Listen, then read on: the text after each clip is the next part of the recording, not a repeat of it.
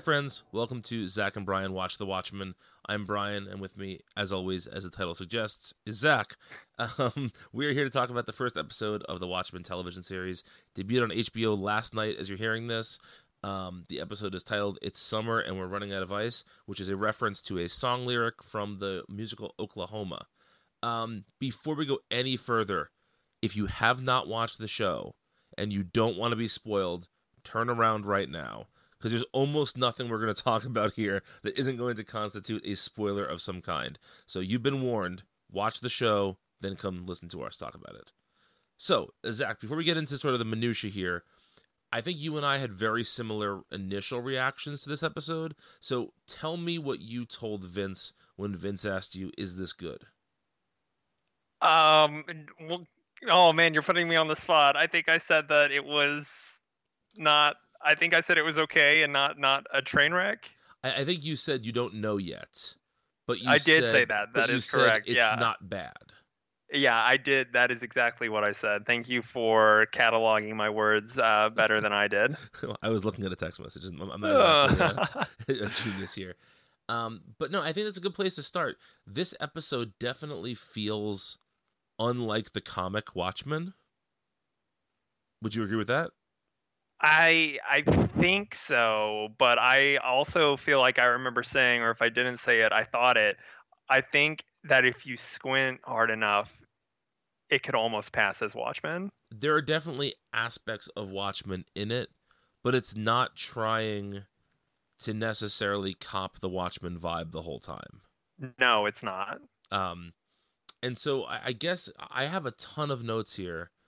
Not everything that I wrote down is stuff we should talk about necessarily, but I think we should definitely touch on some of this stuff. So I'm just going to start on my list. Do you have stuff you definitely want to talk about, or do you just want me to There are a few big things, but I imagine that it will probably come up naturally as you go through your notes. Okay, sure. All right. So the episode begins with what I thought was newsreel footage of Hooded Justice.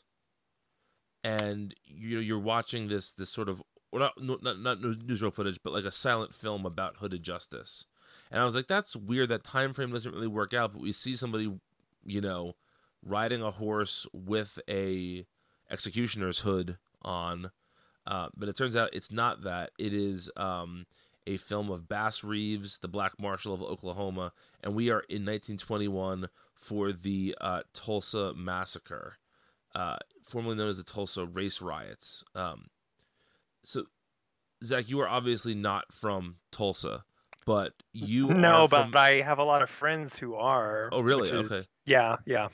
But you are from a part of the country that is much closer to that than I am.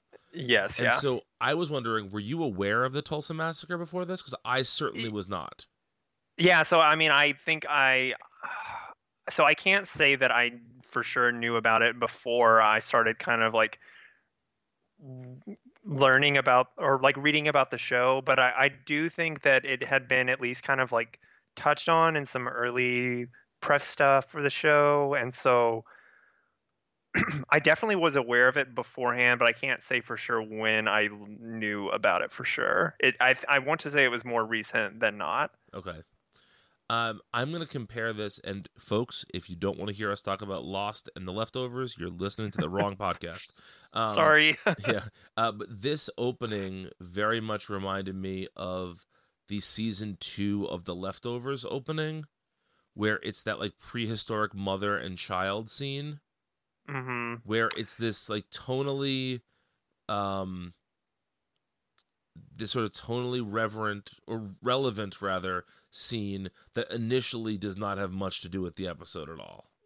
Sure. And kind of along the same lines, the opening to season 3 does a similar thing with the kind of like religious community.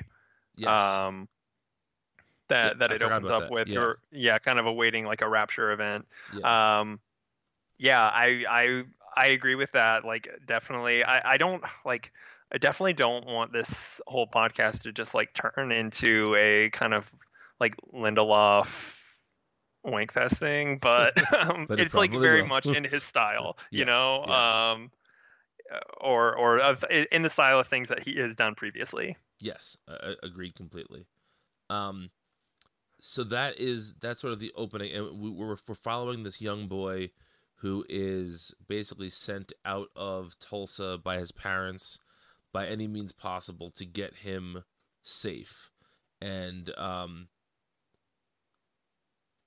the scene is just very viscerally disturbing. It's violent, it's horrific what the Klansmen there are doing.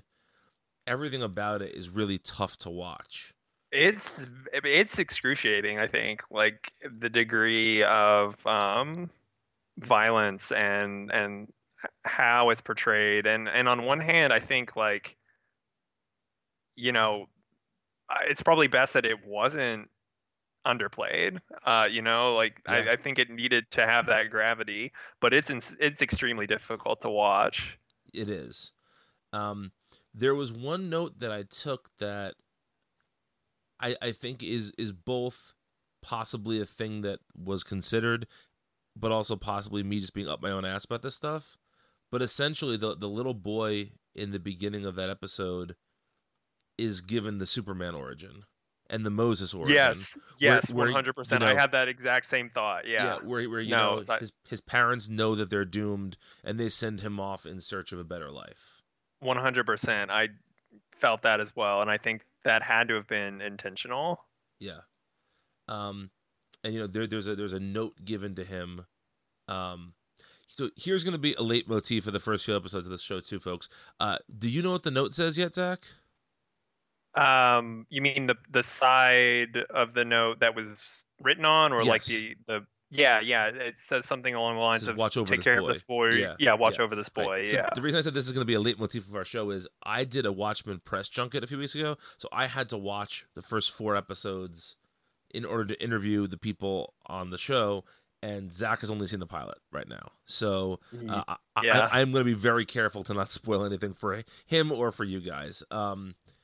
But so I mentioned at the beginning that it's summer and we're running out of ice is a reference to a line in the song "Judd is Dead." Poor Judd is dead from Oklahoma, and we get the first bit of Oklahoma very very early in this episode, where we see the sheriff, I believe is the title, captain, I believe, of the Tulsa police force and his wife watching Oklahoma, something that will later be referred to as Black Oklahoma because it is an entirely African American cast doing the production of Oklahoma. I played bass in the pit band for Oklahoma in high school, so I have some familiarity with Oklahoma. Did you have any familiarity I with the have play? zero familiarity with Oklahoma, and in fact, I think you had mentioned after watching the first episode that a familiarity with Oklahoma may or may not spoil or heavily hint at things that happen in the first episode. Would you agree with that now? No, now having seen it. I mean, I still have only seen like I still only know like that one song from Oklahoma now and the bit that plays at the end.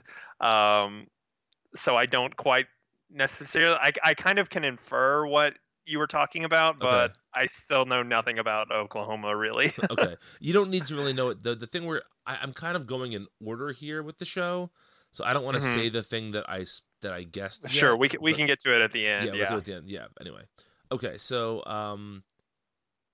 one of the things that I found really interesting about the lead up to this show, is a lot of people, including our beloved Vince, were very critical of the idea of sort of the way that the police were going to be represented in the show, and Yeah. we get the beginnings of how the police are represented in this pilot. We see a I guess this actually happened before the Black Oklahoma scene, but we see a police officer pull over somebody and essentially, well, people are listening to this have watched the show, so I'm not going to go beat by beat, but we see the police officer essentially shot down by a member of the 7th Cavalry, which we'll get to more in a second. But we see that there are police protocols, like all the police officers are wearing masks. They have to basically request the use of their firearm because their firearm is locked in their police car and they cannot, get to it. I think it's actually a very interesting take of sort of how how police work in this world. Did you find it as problematic as the sort of description of the show led it to be? So I really want to talk about this. Is one of the things that I kind of wanted to talk the most about, because actually like just yesterday, I saw an article kind of talking about this and saying, I think the headline was something along the lines of Watchmen wants to make you hate white supremacists by making you love cops. And after watching this episode, I think that's a little disingenuous because, as we'll get to, I think the show really makes you want to hate both Yes, in and the some more you ways. watch, I think that will become more clear as well. So, but I thought that this scene in particular was really interesting, and kind of the episode in general. And I say interesting because I don't want to say good because I don't know if it's good yet. But the show really does some weird. It does some interesting stuff with race, Yes. and plays with racial dynamics. It inverts racial dynamics a lot of times, and that's what I'm not sure is good or not. So, like for instance, in this episode or in this specific sequence, um, the police officer is African American. The man being pulled over is white, and the scene plays out with kind of um, the kind of sequence of events and the anxieties that you would expect from a situation with a flipped racial perspective. Hmm. Um, the white individual who's being pulled over has, kind of he puts his hands on the steering wheel. He's very cautious as he reaches over to his glove box. He's listening to hip hop in his car as he's driving. And I'm like seeing this and I'm thinking, okay, what is this trying to say? Is this saying anything of value? And I still don't really know. That's a really interesting sort of place to maybe begin this conversation. Um, I would think that all of the things that you're talking about are intentional. I do not believe that anybody like didn't realize what they were doing with putting all those elements in there, the hip hop, everything else that clearly evoke the experience of being pulled over as an African American. An experience, by the way, we should say neither of us know shit about. Like we should Right, we should right. make it We're very just clear. like, yeah, we're two white dudes. And Yes, so everything that we know is through stories and experiences of others. yes, Yeah. yes. But I will also say that if you go down that line of thinking, there's a very problematic ending to the scene, which is that um, it turns out that he was correct to be pulled over. Like if I could see you saying like, well, if this is supposed to mimic the black experience, well, then are we saying that black men are dangerous? Sure. Um, Well, and so but there's almost like an added wrinkle to it too, because so this is where I started to get worried in this scene because I was afraid, oh no, this show is going to make us feel sorry for the white supremacists because he the man who is pulled over, yes, he attempts to murder this cop in just cold blood. Um, and yes, he did have a Rorschach mask in his glove compartment, but the police officer didn't believe him that he was just carrying lettuce in the back of his truck, which at the end of the scene after he shot him, he throws a lettuce leaf at him.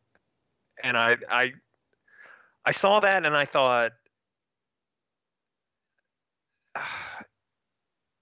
is this trying to be a vindication of unjust profiling? You know what I mean? uh-huh. And that I got really kind of worried about that. And I think that the rest of the episode shows that that's very like not what this is about. But Right. I guess like I was already like very heightened on edge about what this is trying to say.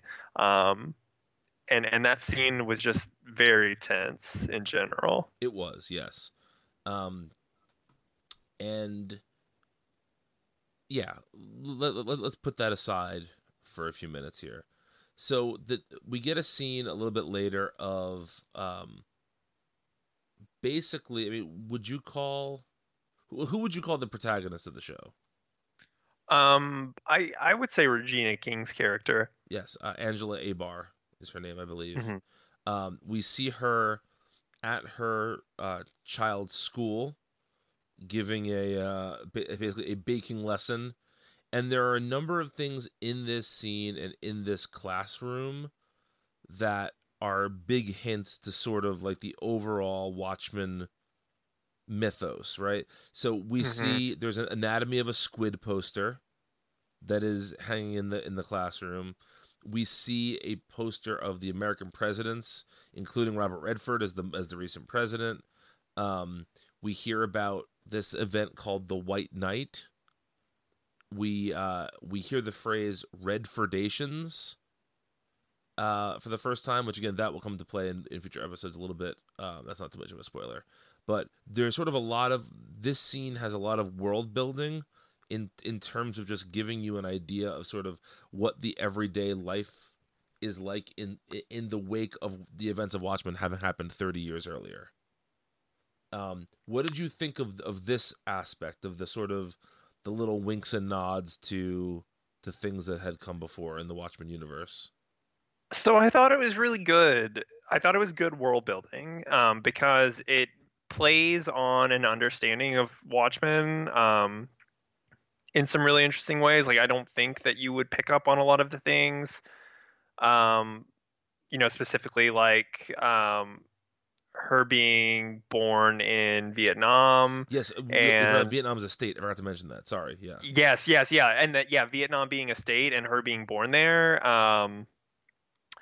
and then the presidential poster, kind of going from Nixon to, do you remember who the president was between Nixon and Redford? I think there was one other one. Was there a president? I I thought don't. that there was maybe one more. I can't remember now, but um, and just kind of knowing, some of the stuff from Watchmen, was really helpful. But also, I think that the way that they wove it in and the way that they kind of presented things, like like the Redfordations and the White Knight, um, told you what you needed to know without beating you over the head with it. Yeah, I felt this was a very very effective scene for exactly what we're talking about. It just gave you a sense Hmm. of the world a little bit. Yeah. And this is all stuff that if it was doled out in like conversation in almost any other setting, it would have been very boring exposition. Yeah. Yeah. There are a couple of things that happen in the next scene that are wild. So the first one is that when driving home from school, Angela is speaking to Topher, her son, and they hear this like essentially an air raid siren go off and kind of get frustrated and pull the car over, and then you see a raining down of little tiny squids. That seemed to like melt and just kind of disintegrate on impact. Yes, and you can tell that everybody is like inconvenienced by this, but nobody seems all that scared by it. You get the impression this is something that just happens every now and then. Um, and there are lots of implications for that because on one hand, at least so I figured, and part of this is probably because we are cursed to be reading Doomsday Clock right now, but part of me figured that the world had figured out that Vite was full of shit. Yeah, so I think I don't know if it's at this point in the episode yet, but you see like a newspaper headline that, or like some news footage that says something like, Vite Vi presumed dead or whatever, dead. or Yes, declared dead. declared. Yeah, Sure, sure. So like he is still in the news in the world at large, and um, I think that's a fair assumption. It may not be true, but I think it's a fair assumption. and so but my point was that well, if they know that Vite caused the squid thing, then how are there still squids falling from the sky? Like that So was. there's Sorry, go ahead. yeah, well, I was gonna say there's an interesting thing that happens a little bit later that I know we'll get into, but in an interrogation scene, Tim Blake Nelson's character Looking has Glass. what? Looking Yeah, Glass. looking glass is his not vigilante, not Yeah. superhero, I guess his cop name. Yeah, we'll get into that in a few minutes too. Yeah, sure.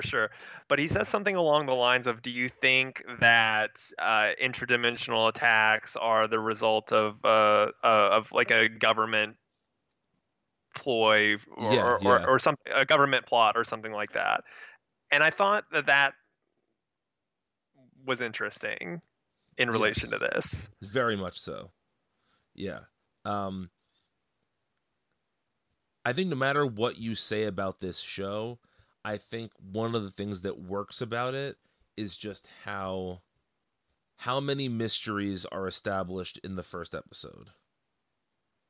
Yes, which is, one of the reasons I love this, why I love like the work of Damon Lindelof and people like him. Yes, just these rich mysteries Yeah. that we will spend the rest of the season and possibly seasons, you know, um, just that will unfold, as Hmm. time goes on. So, Yeah. yeah. Okay, so we then see Angela go to her bakery that she's going to be opening, and there's an old man outside the bakery, played by Louis Gossett Jr., who called me young man, or rather called me a young person at the press junket, which I appreciated.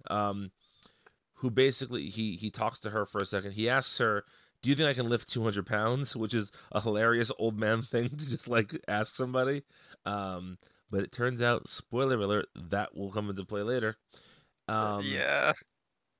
but I just wanted to mention real quickly, we see some blimps during the scene with the squids, and blimps are a big thing in the original Watchmen, and it was interesting to see them still being a thing in the world of the TV show. Yeah. Anyway, Dirigibles even. yes, dirigibles, yes, even uh, back on our bullshit. So first of all, I love that the name of the bakery is the Milk and Hanoi instead of Milk and Honey. It's a clever Yeah. play on words there. Um, and the password that Angela uses to get into like the back of the bakery, where it's basically her bat cave, is 1985. I didn't catch that. Okay. Yeah, which is obviously the year that the original Watchmen graphic novel will take place. And I should say, Damon Lindelof said very clearly a couple of times, the comic is canon. Everything that happened in the comic happened in the world of this show. Um, so yeah, that's important to know. So we're about to get one of my favorite parts of the show, which is the reveal of American Hero Story, the show within a show. Yeah. It's Which is such a Watchmen thing, it is. Even Doomsday Clock is doing it. Yes. So there is this show called American Hero Story that is essentially what it sounds like. It's a like a dramatic retelling of the story of the Minutemen and the heroes of the time, and I just think it's a very funny idea and one that's executed pretty well in this first episode. Yeah, agreed. All right, so I want to get into just a couple more things, and then we'll get to the end of the episode. Have I skipped anything yet you wanted to talk about? I don't think so yet. Okay, well, let's holler if I do. So we get a scene at the sort of police headquarters here, and this is where we see that it looks like sort of the uniformed rank and file cops all wear yellow masks and are just officer or whatever. And then it seems like once you get to detective, maybe you are given a different mask, a mask that you get to choose, and you adopt some sort of code name. Yeah. So we meet Looking Glass. Angela's name is Lady Knight. Or I thought it was Sister Oh, Night. sorry, Sister Knight. You're right, Sister Knight. Yeah. Because she kind of has kind of a nun-esque. Yes, she does. Look. In fact, I think she's even described as looking like a nun by the Seventh Cavalry guy that she hauls in. Yes. So we start to get a little bit more of an understanding about the Seventh Cavalry in this sort of police briefing scene. Uh, Probably like the most overt, well, one of two extremely overt Watchmen callbacks in the episode. yes. What was the one you were thinking of from this scene specifically? From this scene specifically, there is so we see Angela come into this room where all of the officers are gathered and they're watching like a video, a recording of the Seventh Cavalry members, and there's one kind of that has the focus. He's kind of in a pulpit type setting. Um, and he is essentially like quoting Rorschach's opening monologue from Watchmen, um, and kind of heralding in this return of the Seventh Cavalry. Yes. They also refer to it as the Seventh K a number of times. Yeah, So I yeah, guess cavalry is spelled with a K, which again has very like white supremacist roots with the Ku Klux Klan. Taking yeah, a word definitely. clan that is a C word and turning it into a K word. So there's that. So there's a little bit here where I first of all I never took Latin in school, so I was not exactly certain what. But the police meeting ends with Don Johnson's character Judd saying, I believe it's "Quis custodiet ipso custodios," and that means "Who watches the Watchmen." I looked it up. Oh, okay, So okay. that is like Um, their phrase they say at the end there. Sure, sure. There's a really key thing that I don't want to like spend a ton of time on, but they talk a little bit about the kind of bylaws that are governing police officers now, Yes. and there's this law where the only way to lethal or to legalize like full lethal force, and I think it's only for a 24-hour period, is if a majority of the police force feels that they are threatened or in imminent danger, which they do that.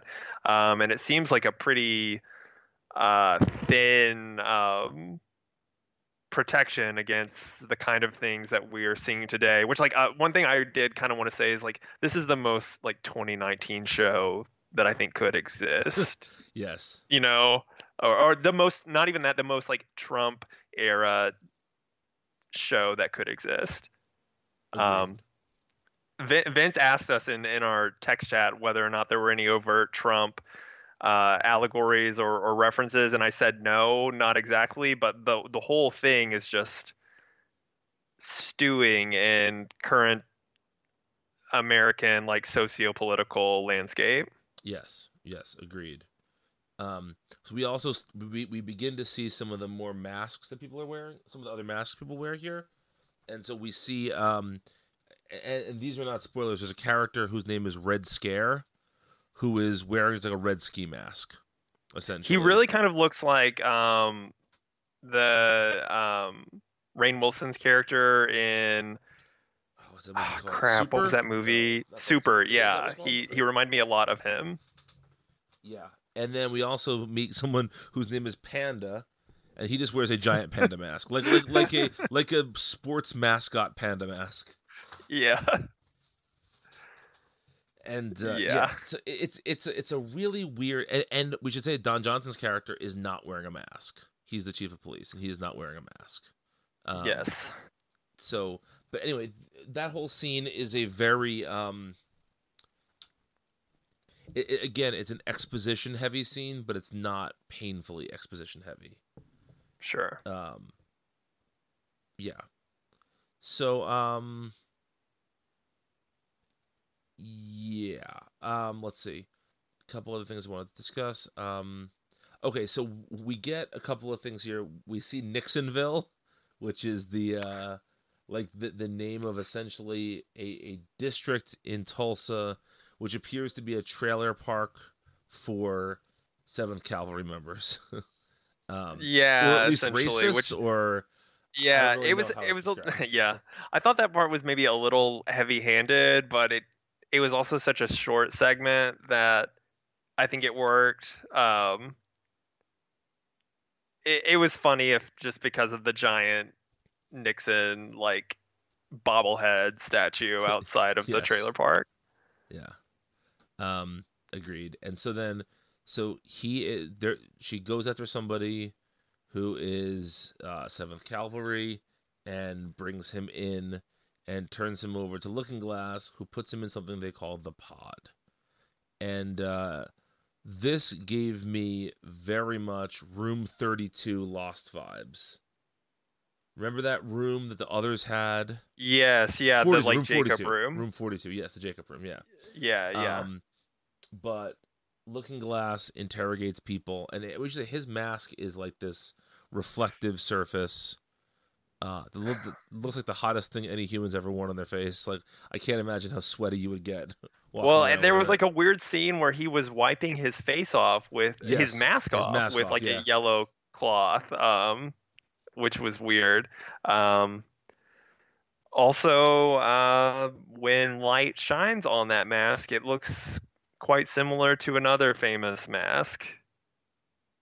perhaps a D- Rorschach mask. Perhaps. um. Okay, so the interrogation room, and basically, Looking Glass says that that he is trained, and so he can tell when someone's lying in this room, and he's lying. And then Sister Night's like, okay, I'll take care of this, and then she beats the shit out of the guy and gets him to admit sort of where the Seventh Cavalry is planning their next. I guess where their hideout is essentially. Yeah. Can I say that I am like very very I have Looking Glass on watch now, like one because of the way that his mask looked in that scene, and also because like Tim Blake Nelson is like the most Rorschach. Like when he was cast, I thought, oh, he's playing Rorschach. Right. He is Walter Kovacs, He and you know? Jackie Earl Haley could be like cousins. Exactly, exactly. And so part of me one wonders if that's just the creators kind of playing with expectation Right.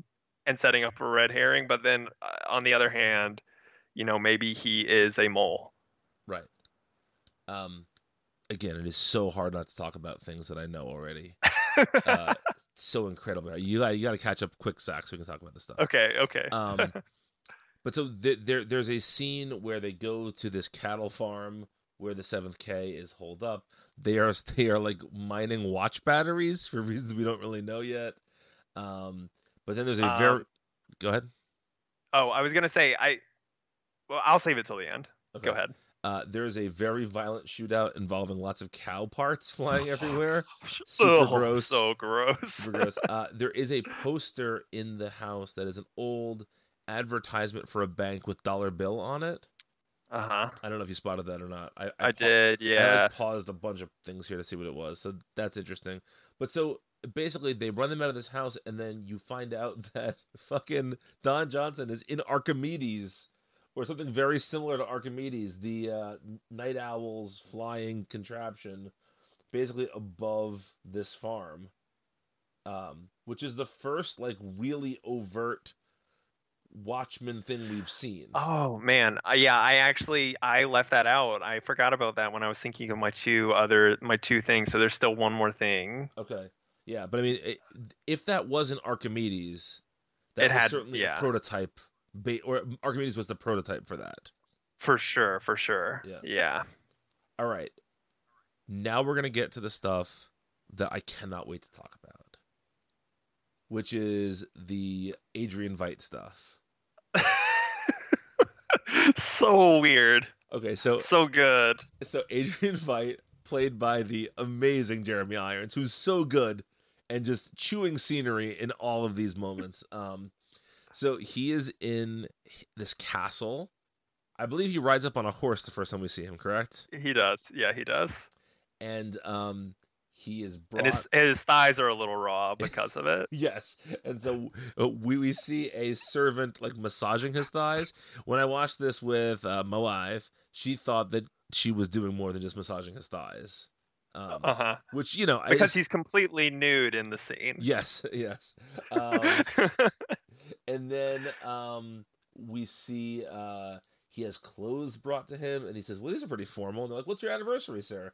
And then they sing him for "He's a Jolly Good Fellow." They give him a cake that is kind of like squid-ish, right? Yeah. It's kind of hard to describe what it is, but It's not quite unlike the squid monster from the original Watchmen. yes, it is very similar to that.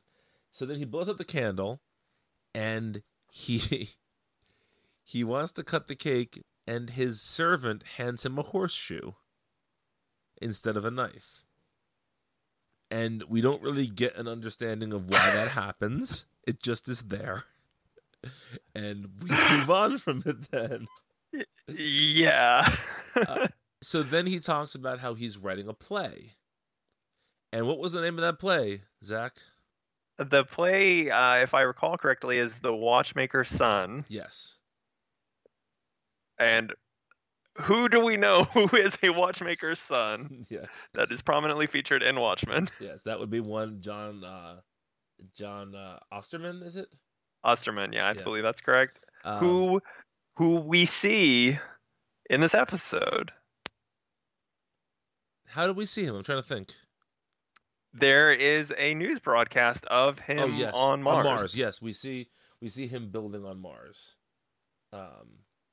Which is And it's not made clear, I don't think, if that is just, old footage of Watchmen era. It's very, very high fidelity if it is. Yes. But I think that I guess they did have some technological advancements back then because of Dr. Manhattan. But it's not made clear if that is past footage or present. Right. So then we get a dinner scene at Angela's house with Judd and his wife, and Angela and her kids and her husband Cal, the very attractive Cal. And Judd does a little booger sugar, a little cocaine, and for reasons that were not really made clear of why he's just doing a bump in the kitchen at this dinner party, but he is. Then he sings another song from Oklahoma. He sings "People Will Say We're in Love," and it's a very charming scene where he's dancing with the kids and with his wife, and it's a nice scene. Mm-hmm. And then so they go their separate ways, and then he gets a phone call that he wants that the police officer is that he woke up. Is that what we hear?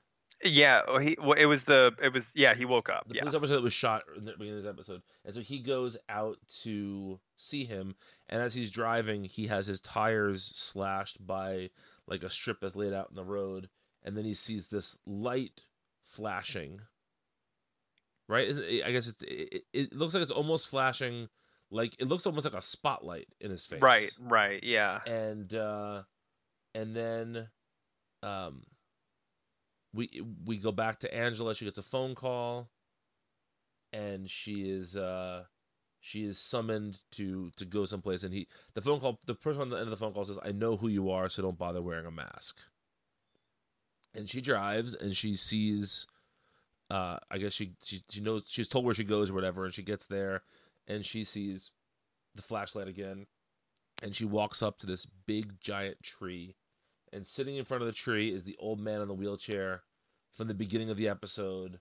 And strung up in the tree is Chief Judd. And he is very dead. He's very dead. And the man in the wheelchair has a note that we've seen before. Yes, the note says, "Watch over this boy." Now, this is what I was talking about with, if you know Oklahoma, there's a song called "Poor Judd is Dead." And the line from that song is, "It's summer and we're running out of ice." And so I feel like if you put that together, you would think, oh, there's a major character named Judd here, and it's pretty much, as if you know the musical, it's a very big hint, to what's coming. That makes sense. Okay, yeah, I think I had actually, so I heard that bit in the song at the end, but I think I had forgotten that his first name was Judd, and so that piece of the puzzle ties it all together well. Yeah. Yeah. Um, I did want to say one quick thing, by the way, which is that when Judd is in the car, he's listening to some sort of right wing radio broadcast, and they refer to Robert Redford as the Sun Dancer in Chief, which I Yes. loved it so much. Yes. Yeah, that very good. Yeah, a lot of good world building again in things like that. Things that, you it's in the background, it's not overt. If you catch it, it's just a nice nod. Yeah, yeah, it was. Yeah, there's a lot of that. So, when talking about this episode as a whole, well, first of all, was the other overt Watchmen thing Dr. Manhattan? Yeah, that was the Okay, other one that I was thinking yeah. about. Yeah. Um, in talking about this episode, I don't think there's any part of it that truly doesn't work. I would agree. Yeah. I think that some parts work better than others, and some parts are clearly laying the groundwork for other things. Mhm. Um, but I also thought, like, we mentioned before, sort of the beginning of the episode feeling very similar to the introductory episodes of seasons 2 and 3 of The Leftovers. But I also have to say that the end of the episode is very much a reference to Lost, where in the pilot of Lost, there is a pilot, the pilot of the airplane, who we are led to believe in that episode is going to be a major character. And then that character winds up dead in a tree at the end of the pilot.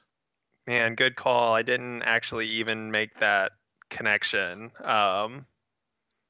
Yeah, very, very good. Played by J.J. Abrams' good friend Greg Grunberg. Yes, Snap Wexley himself. Snap Wexley, the legendary resistance fighter. So there were a lot of Lindelofisms, and this is also the episode. I'll say this, I think, without spoilers.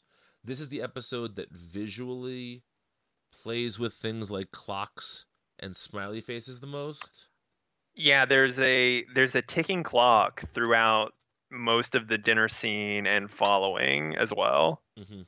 Yeah, and when Yeah. Angela is baking for the class, she is scooping up egg whites. I mean, sorry, egg yolks rather, and the egg yolks make a smiley face in the bowl at one point. And, yeah, it's very cute. yeah. It's very, And we should say, like, not quite tongue in cheek, but almost. yes, the most overt bit of that is the episode ends with blood dripping on Judd's badge, Mm-hmm. which is very much a comedian thing, obviously. Yeah, yeah, and in the exact same, kind of like 5 minutes to midnight position. Yes. From the comedian's button. Button. Button. So, sometimes I feel like talking about something can make my opinion on it change a little bit. Has talking about the episode with me changed the way you felt about it at all? I think it made me like it more than I already. I think it's taken away a little bit of my trepidation, just kind of talking it out. It's yeah, I think I can now, like, talking about it, say that I liked the first episode pretty soundly. And I'm very interested to see what happens next. Well, next is an episode called Martial Feats of Comanche Horsemanship, which is quite a title. Yeah. And we will have a lot more to talk about with that episode. I have to say, like, one of the things that I was very concerned about, and I think I said this to you when we first talked about this, is that I could see people say that this episode, and to a certain degree the second episode, are boring. That there are there are little spots of action that happen, but a lot of it is not super Watchmen-y. Well, I would almost argue against that, because I think that Watchmen itself wasn't a very high action series.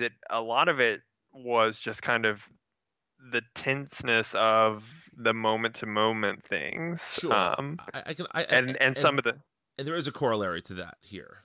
yeah, probably like the most iconic issue of Watchmen, I think the fourth one, which is Dr. Manhattan, um, and kind of like jumping through time, that is just almost entirely all in his head, essentially, him Right. talking. And yeah, so But I what can I was, definitely see what you mean though about Mhm. it, at least in like this climate of like television and coming off of this is, I guess, like really, other than, and unless you count something like Chernobyl or something, this is kind of like the big marquee um, HBO show following Game of Thrones, Yes. um, which was very high action in some places. Yeah, and I guess what I also meant was that there are two very different audiences for this show. There are the folks like you and me who are familiar with the comic, and there are folks who are going to be coming in cold. And I think for the folks coming in cold, they're going to find this very boring. Or even, I mean, like, I don't want I don't want to sound like such like a pretentious like douche, but I mean, there are the people who are like familiar with Watchmen through the book, and then people who are familiar through it from the film, and that's gonna bring like a different um different baggage, different expectations. Yeah, I think yeah, I definitely there's concur no with that. Bob Dylan in this. No, there is not. Just a lot of Oklahoma music. Yeah, Uh, um, but yeah, any final words? it's good, I think. Yeah, I said this a couple of times, but each episode really does. The first two episodes are the most similar of any of the episodes in the show. Once you hit episode 3, stuff starts coming fast at you, and I think that will be the real test for a lot of people if they like the way the show changes when episode 3 hits. That's all I'll Interesting. say for now. Anyway, Okay. thank you for listening to us talk about this, guys. This is a lot of fun, and we're gonna do this every week the show is on. You can find Zach on Twitter at Lookerfox. I'm at Brian Needs a Nap, and subscribe to the show. Throw up a comment if you like it. Tell your friends who are watching the show. Check us out, and we shall be back next week. And remember, who watches The Watchmen? Zach and Brian watch The Watchmen.